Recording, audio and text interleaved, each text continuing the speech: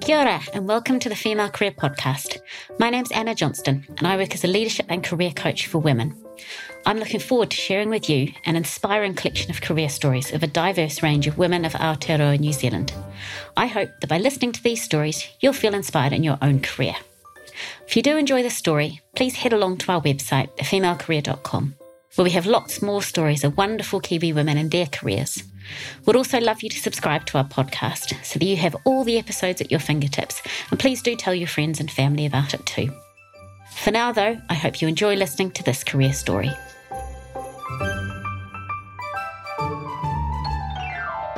In Aotearoa, for every dollar that a Pākehā man makes, a Pākehā woman makes 89 cents, an Asian woman makes 83 cents, a Māori woman makes 81 cents, and a Pacifica woman makes just 75 cents. Kia ora and welcome to the Female Career Podcast. My name's Anna Johnston and I founded the Female Career in 2019 with two core aims. One was around coaching inspiring women to thrive in their careers, but the second was around helping organisations improve their gender balance. Now, usually our podcast features a career story of just one woman of Aotearoa. But for today's episode, we wanted to bring on two special guests to talk about an issue that's really close to our hearts at the Female Career, and that's the gender pay gap. So I'm delighted to welcome Dellwyn Stuart and Irihapeti Edwards today to share their thoughts. A very brief introduction to them both, and then I'll get them to share a little bit more about their journey to where they are today. So Dellwyn is CEO of YWCA Auckland and co-founder of MindTheGap, which is running a campaign to close the gender pay gap in Aotearoa. Irihapeti Edwards is passionate about cultural representation and women's empowerment. Iri joined Deloitte aged just 18 and has since been a keen advocate of human and indigenous rights and has won many awards for her work, as well as travelled internationally. And Iri actually joins us today from Prague, so very much an international podcast today. So I'd love to start, as I said, with each of you telling me a little bit more about who you are and what you do. Iri, could I start with you, please? Sure, Anna, thank you. So kia ora everyone, I'm Irihapeti Edwards, otherwise known as Iri, ko Ngāti Manawa rawa ko Ngāti Hikairo, Ngāti Awa, Te Arawa, Ngāpuhi, and Ngāti Whātua ki Kaipara ngā iwi. I'm an international business consultant and financial literacy champion. I initially started out my career in finance working as a consultant for Deloitte, like Anna said, when I was 18 years old, and I've been transfixed by the world of finance ever since. Now I consult international clients and I've been fortunate to live in some really awesome places, including Colombia and the United States. And I'm hugely passionate about advocating for the rights of women and young people. Wonderful. Thank you, Iri. And Dellwyn, I'd love to hear a little bit more about you before we get into the questions. Kia ora, yes, I'm Dellwyn Stuart. I've had a corporate career and worked in not-for-profits and with philanthropists. And I'm really passionate about the challenges that still remain for women and trying to do something about those. Wonderful. Thank you, Dellwyn. My first, question related to the gender pay gap. Dellwyn, I'd love to start with you. So that we're all kind of on the same page. What does it mean to have a gender pay gap? It means that there are discriminatory pay practices, that people are paid not based on the value of the work they do, but paid on their gender or their ethnicity or their disability. Those things are affecting how people value the contribution they make. It is discrimination. And I guess it's interesting that you talk about it being discrimination because in some ways it's impacted by much of the gender pay gap is due to the fact that there are more men in senior roles and more women perhaps in lower paying roles. And I guess what you're saying is that that's related to discrimination, then perhaps other factors, the reasons. Yes, I'm not suggesting that the pay gap is a simple thing that we can solve, or I'm sure we would have solved it. There are some complex gender norms that underpin it. One of those is the motherhood penalty. So women still the primary caregivers in relationships of children, and that means they leave the workforce and they come back into it part-time.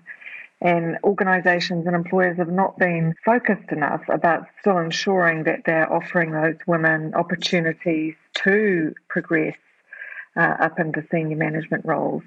And that's one of the contributing factors to why you have more men in senior roles than women.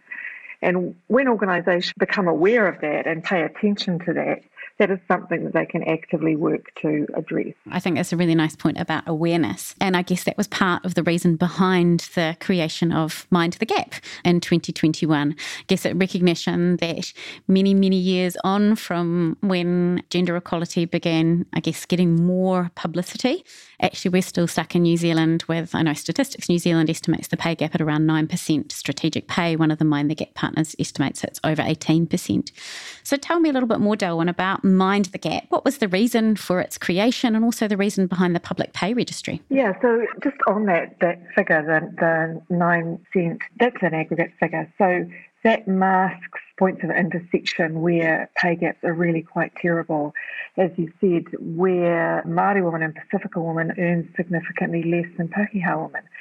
So just looking at 9%, which is still a 10% discount for women, really hides what the real issues are. The MindTheGap campaign came about from independent philanthropic trust who wanted to do something significant that would really impact women positively. And the proposal we came back to was to focus on the pay gap because it is something that we have been working on for generations. And there's a lot of different trends and events happening at the moment that make 2022 the year when we really think that we can make a difference here. Interestingly, New Zealand is about a decade behind a lot of the countries we compare ourselves to on paying attention to pay gaps and actually requiring that we understand them and be transparent about what they are. And a truism in business is what you measure and report on gets your focus. And we know that this has worked overseas. So in the UK, when they focused on requiring pay gap reporting, they saw a 19% drop in the pay gap just through that basic reporting. We were confident in saying to this philanthropic founder that if we can work on the pay gap, we can actually make a real difference in women's wallets, a real difference in what goes in the supermarket trolley and how warm the house is kept over the winter. And MindTheGap was born as a result of that. I guess a wonderful kaupapa behind it in terms of thinking, actually, how is this really going to positively impact women's lives sitting in behind there? And Iri, I'd love to hear from you.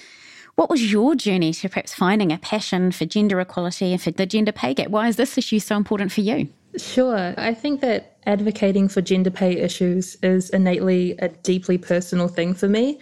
I'm a community-made young Māori woman who has seen the insidious ways in which gender pay gap issues impact on our communities. So, I mean, you can see it in the single mother who works at least 2 jobs to make ends meet. You can see it in the migrant workers who walk bureaucratic tightropes to provide for their families. You can see how gender pay gap issues really manifest these dark, serious consequences on these groups. And these groups are made up of the people that I love. These groups are made up of the people that make me who I am. And I think, a friend of mine, one of the recent Y25, Latavia Totai, she shared in an article we co-wrote with another Y25 member, Nina Santos, that Pacifica are volunteering over 14,000 hours a week when it comes to their pay gap. That's the pay difference for Pacifica.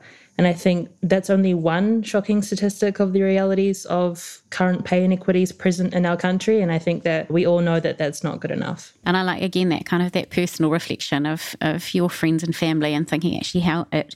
But I think there's something in there about kind of making it real, that actually what's the impact? You could just talk about the numbers, but actually what's an impact on that person and their life and their whānau. Really nice.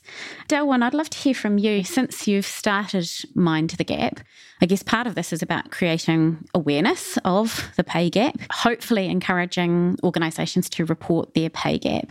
But ultimately, of course, part of the purpose is to try and close it. Have you seen from organisations that awareness turning into a desire to actually we want to do something about this, we want to close the gap? Yeah, I think that in New Zealand we do have a small group of leading influential employers who are really focused on making sure that they have safe and fair workplaces, and they are doing really good work in terms of pay gap.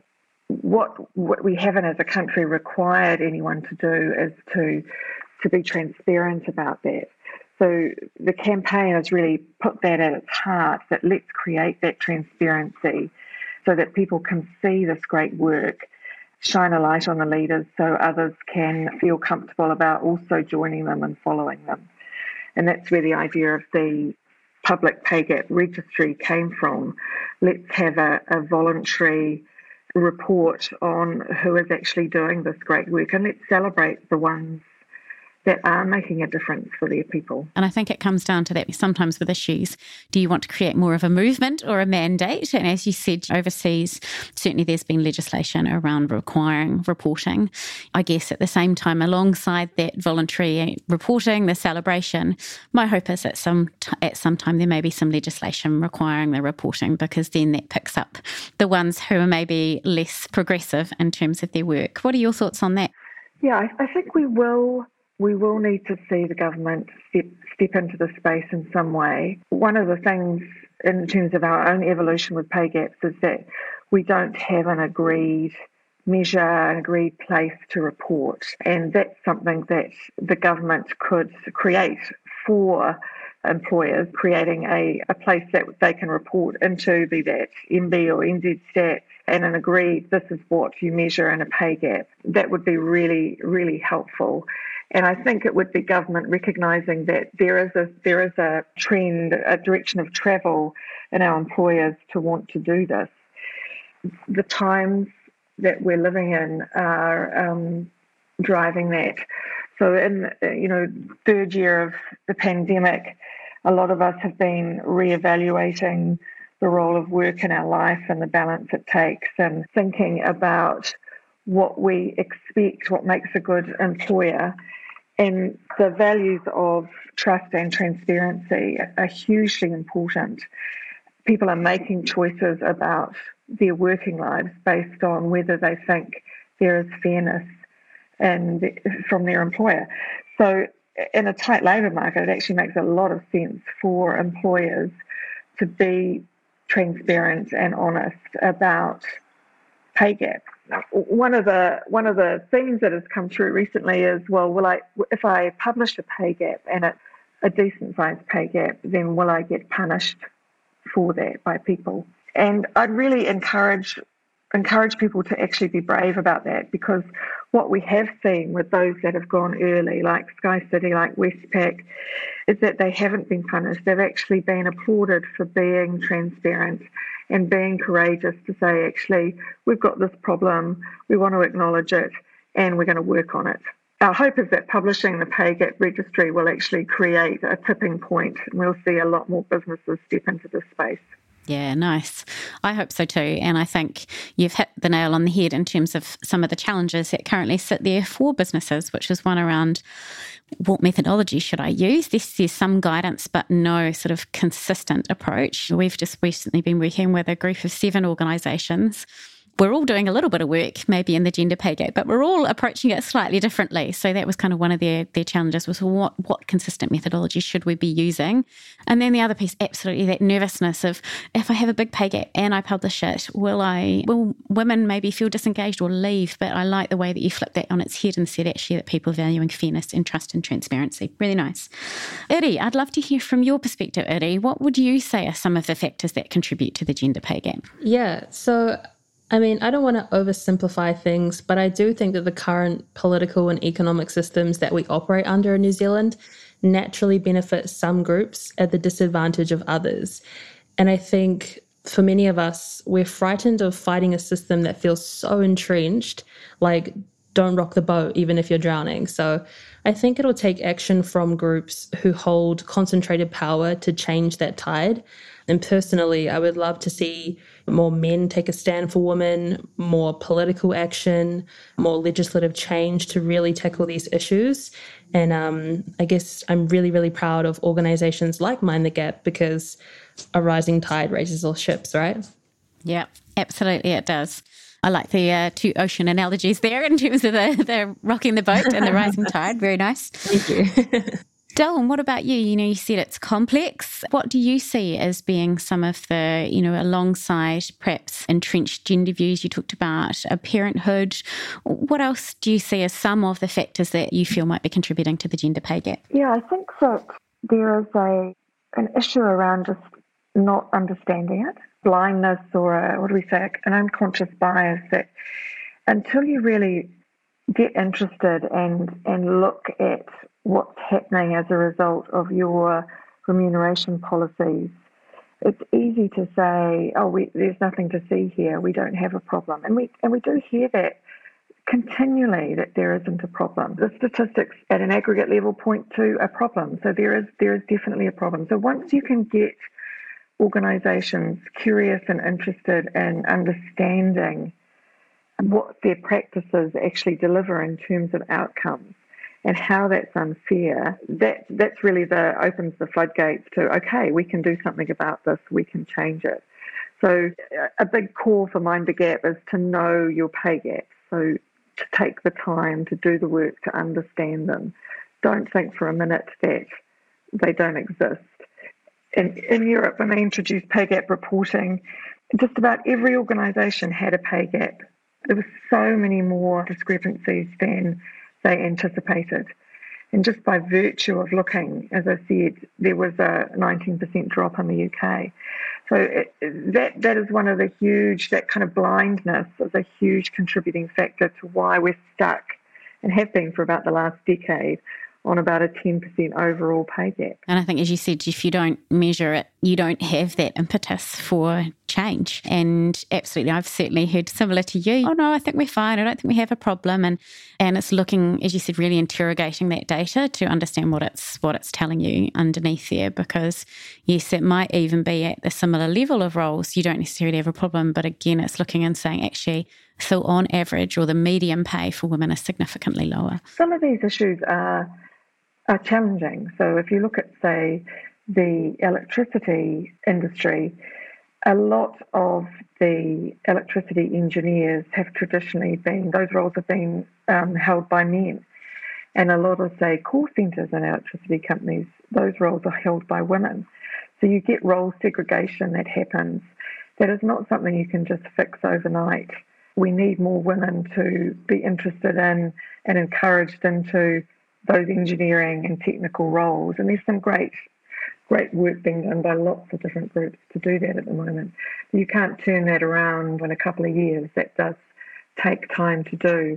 So I don't think there's this kind of unreasonable expectation that I've got a pay gap, I've said I've got one, and 2 years later I still haven't closed it. It's that general direction of travel that organisations get on board with and travel to fix these issues over the short, medium and long term. I think it's a really nice point, and I think absolutely that occupational segregation by gender definitely plays a part as well. Iri, I'd love to hear from you. You know, as I kind of talked about in the introduction, and as I know Dellwyn mentioned, that absolutely the gender pay gap is larger for Māori, Pacifica and Asian women than it is for Pākehā women. As you entered the workforce as a young Māori woman, how did you feel to know that there was a gender pay gap? It was initially very confronting. I also had nothing to compare the experience to because it was my first job. I was 18 years old and I was entering the finance world with these industry leaders, and my understanding of the world then was so radically different to what it is now. And I think also I was still under the impression being immensely grateful for the opportunity, of which I very much was synonymous with keeping my head down, being very polite, and therefore not asking any controversial questions. And I think that this is something that many people who belong to these groups, whether they be Māori, women, people of colour, migrant groups, whatever it may be, faces this dilemma one way or another. You've got an opportunity that feels so good, you don't want to jeopardise it, you think, I've gotten this maybe by some stroke of luck or heavenly benevolence, and you've got this chance to prove yourself. You're on thin ice, you're on a different playing field, so you've got to be careful. And I can tell you now that at 23 years old, I really had to unlearn the idea that gratitude and self-agency are mutually exclusive. So it's like, I can be grateful for my opportunities, for the people that helped me along the way, while also refusing to make myself small. And I think that's the precedent that tackling gender pay issues, that having a public pay registry, that organisations like MindTheGap are trying to set. You know, don't make yourself small while going out into the world and trying to achieve these ambitious and bold things. And as a young Māori woman navigating male-dominated spaces, this is the message that I want to send out too. It's like, let it be scary, let it be confronting, but don't let anything in the world make you feel small, and we can challenge those systems together. What a wonderful message. And I guess on a very practical basis, if somebody was in their organisation thinking, I'm curious about what our pay gap is, or I wonder if there is one, or I think there might be one, Iri, what would you recommend to people about how they might go about raising that issue? So I think that promoting pay transparency within the workplace, like Dellwyn said, is a big one. For me personally, the act of being transparent with my colleagues, with various organisations, has honestly completely changed things for me. Being able to have an open conversation with an employer or a willing colleague is really scary. It requires some bravery, but I think that you'll be better off operating in a transparent environment, that's for certain. And I think it's really nice about having some knowledge about so often pay. People are less willing to talk about money and pay than they are about so many other controversial topics. It is a little bit taboo, but actually knowing potentially, well, where do I sit within that can be helpful. And we often talk with women, if you're sort of thinking, am I at about the right rate personally? Absolutely do your market research, your homework, get as much data and information as you can, and look at places like SEEK, remuneration levels, ask recruiters, people in HR, what's the type of, appropriate pay for this type of level, but also to ask male colleagues, because if you're only asking around other women, then you might not be getting the full picture. But I think there is absolutely something in there about perhaps encouraging, as you said, pay practices that are more transparent. That's going to help shift things forward. Any thoughts from you, Dellwyn, if somebody's sitting there thinking, how do I rate to try and create a bit of a movement in my organisation about this? How could I raise that issue? What advice would you have?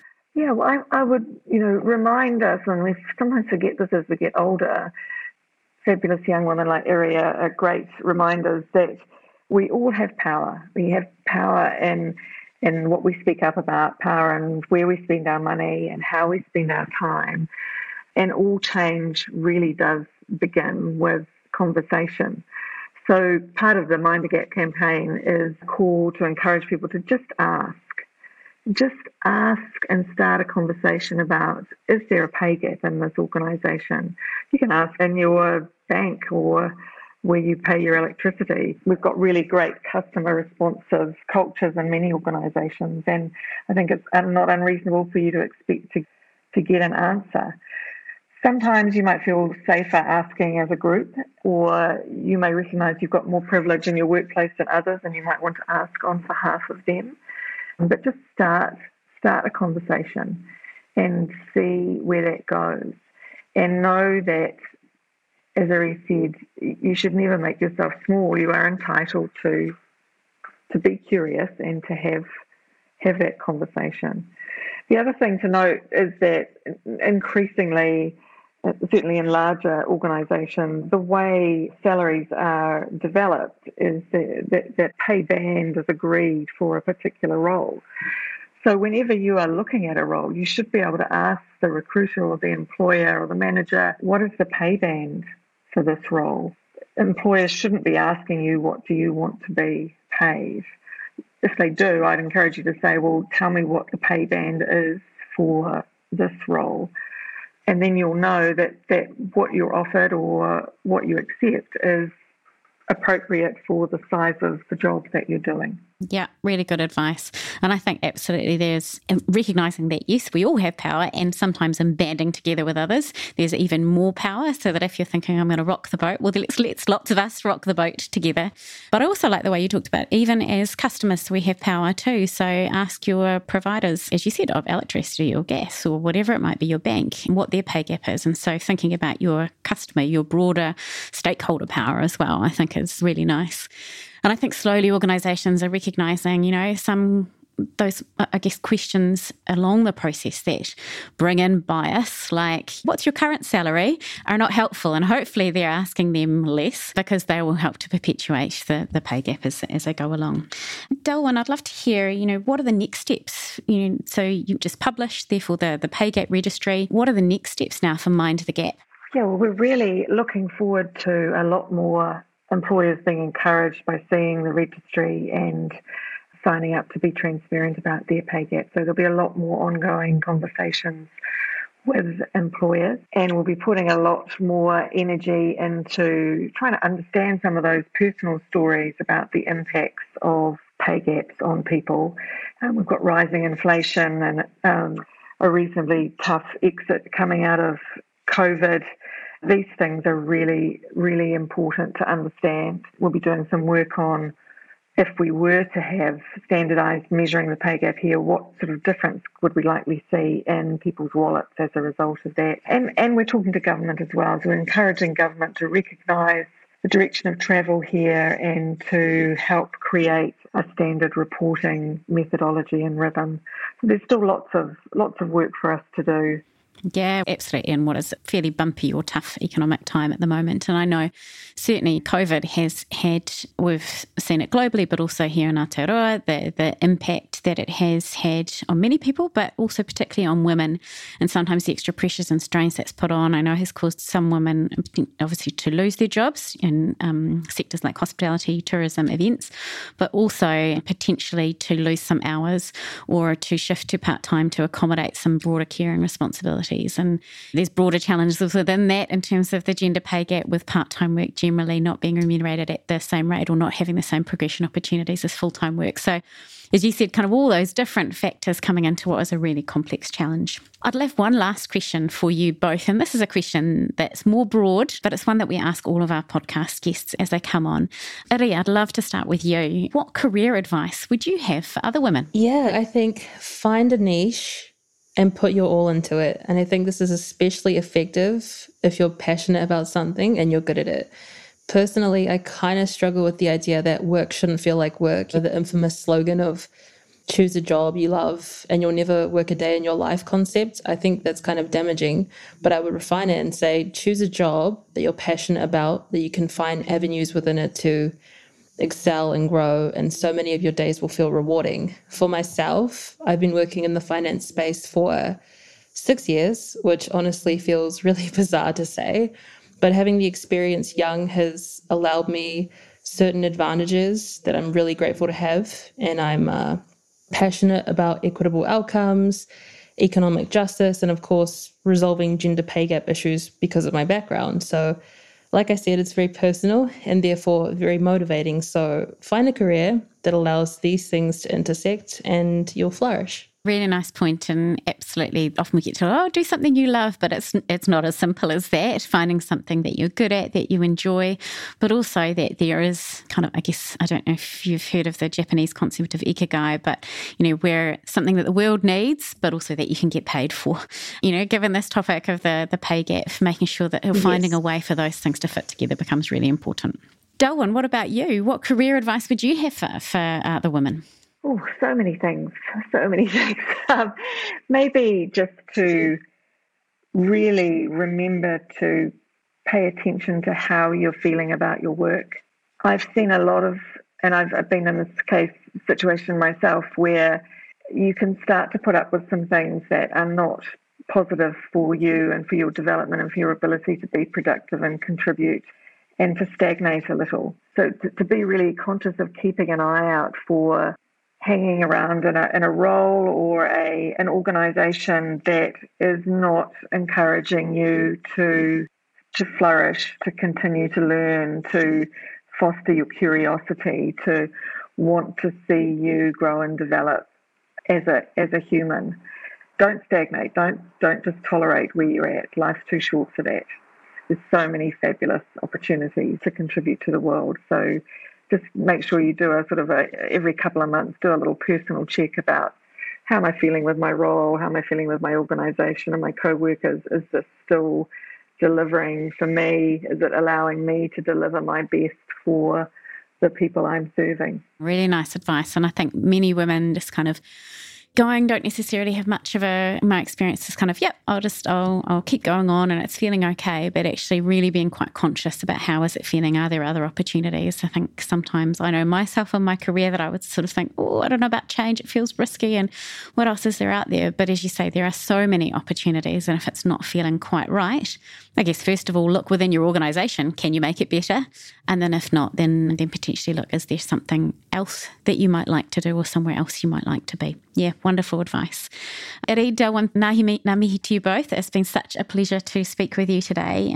As I said, absolutely here at the Female Career, we're fully supportive of the work of MindTheGap, and for organisations to be looking to step up and report on their pay gaps and to look to close those as well as a core part of gender equality for Aotearoa. So thank you very much for sharing your perspectives, your thoughts, your ideas, the complexities of this challenge as part of today. And I guess I'm hoping that in 10 years, maybe we wouldn't even need to be having these conversations, because actually that gender pay gap would hopefully be getting close to being closed. So thank you very much to you both. Kia ora, Anna. Thank you. I really hope you enjoyed this episode of the Female Career Podcast. Thank you so much for listening. For more inspiring stories of women of Aotearoa and their careers, subscribe to the Female Career Podcast via Apple, Spotify, Google, or wherever you like to listen, so that you never miss a story. You can also take a look at our website, thefemalecareer.com, where we feature the stories, and if you subscribe to our mailing list, you can have career advice and inspiration delivered directly to your inbox. Thanks for your support, and I look forward to you joining us again soon.